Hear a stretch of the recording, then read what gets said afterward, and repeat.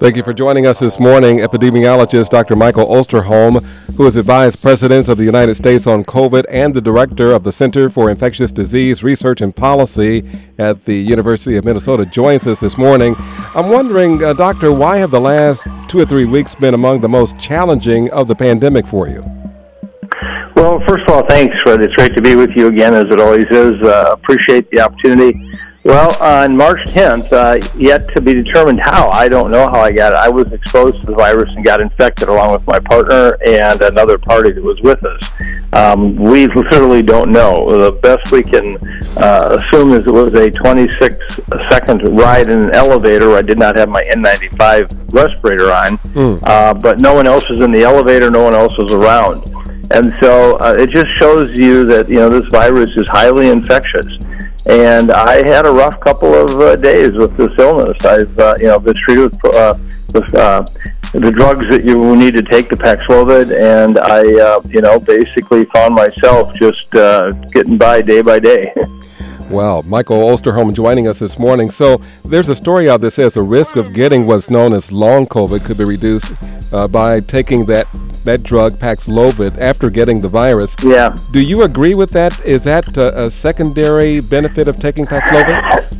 I do. And in fact, there's really two things happening at once right now. As you know, this virus has continued to change throughout the time that it first entered humans back in 2019 till today. And we've had these different variants, the Omicron, the Delta, the Alpha. And it turns out that the likelihood of developing long COVID was much higher for those who are infected with some of the earlier strains of the virus.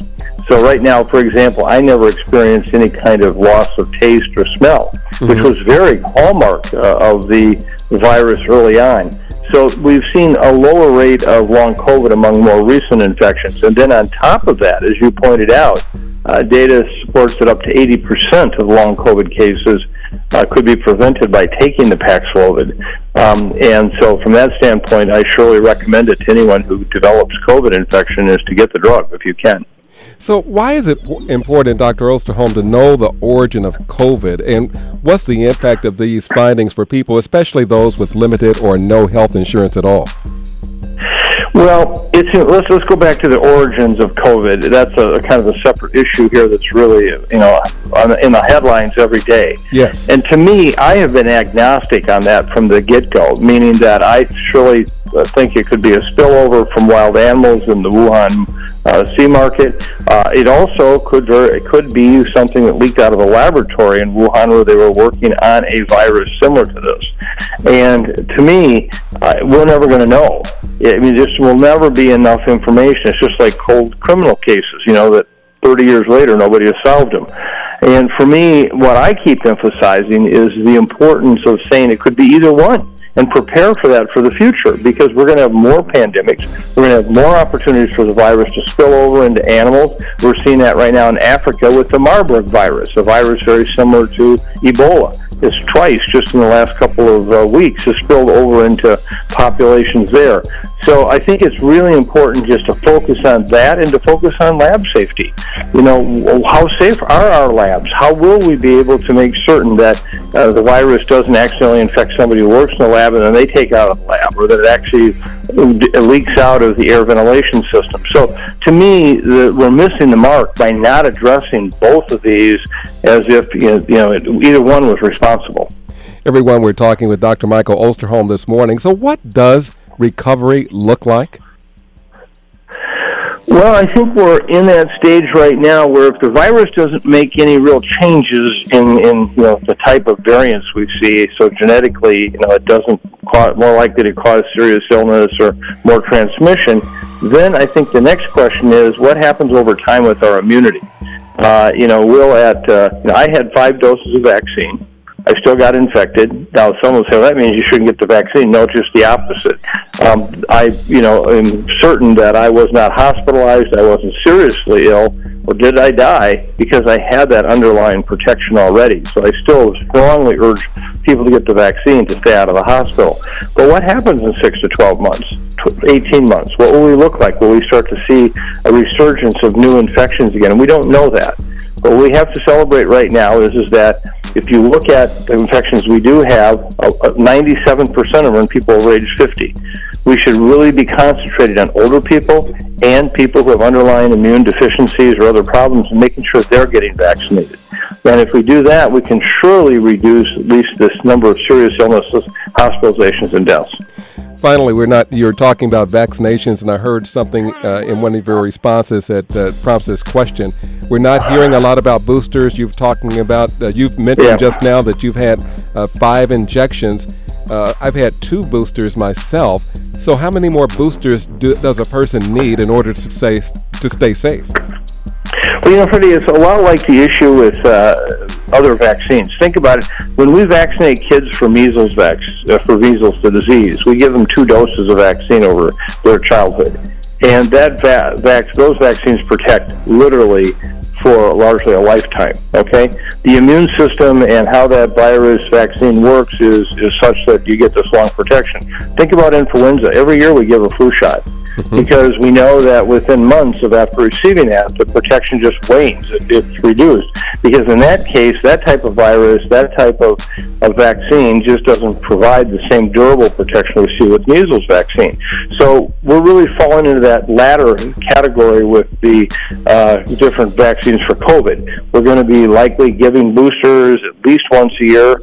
For some people at high risk, we may actually see 2 times a year.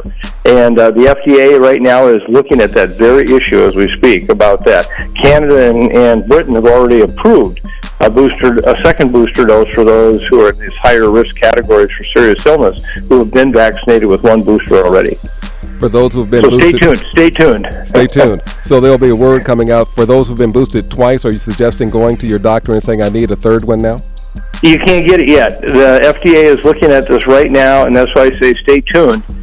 Because there very well could be news in the next days that actually addresses that very issue. Final question: with no more free COVID testing coming out, COVID testing centers have been shut down all around the country. The inference is that the pandemic is over.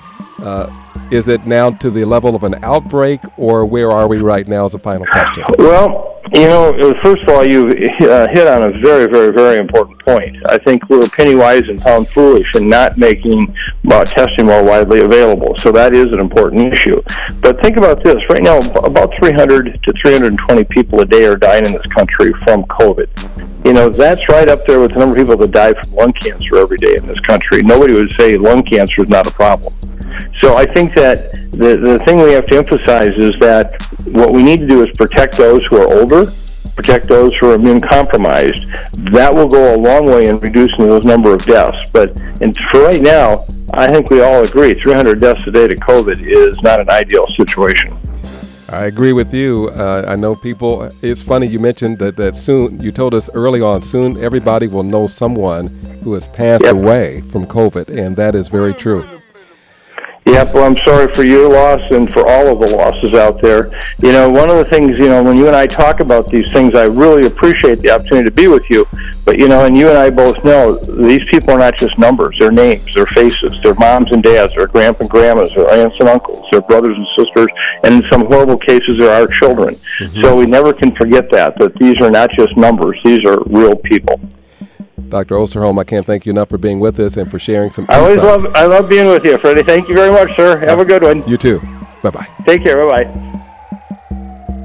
20 minutes past the hour of 8 o'clock, Dr. Michael Osterholm, epidemiologist. Mm-hmm. I won't say scaring the hell out of us, but making us concerned about the safety of not only yourself, but those around you, mm-hmm. and giving us some real food for thought this morning. And keeping us aware and keeping us up to date on how things are going and where we are with things. But I think the good news is that it's less deaths, obviously, than there were before, and that we kind of have ways to be safer now than we did before. So I think we kind of got to find some good news out of it. Yes, we have some tools. I mean, what was it? Arizona had the most deaths in the country. Meanwhile, places like Hawaii, New Hampshire, and Maine had the lowest deaths from January 2020 through July of last year. So they're doing some things right. We can take some messages from those, some some learnings from those cases and to be safe. The idea, as he mentioned before, this pandemic is not over. It's not over with us, even though we may be over with it. Right, for sure. Well, we'll definitely keep talking to Dr. Michael Osterholm and keeping it, allowing him to keep us up to date on everything that's happening with COVID. And like he said, it was interesting. He said we may never know the real origin of where it came from. He says it doesn't matter. It doesn't matter. Doesn't matter. I tell you what does matter. Larry Fitzgerald. He's next. He matters. Plus, we got tickets to Wiz Khalifa that's coming up next as well. It's 8:22.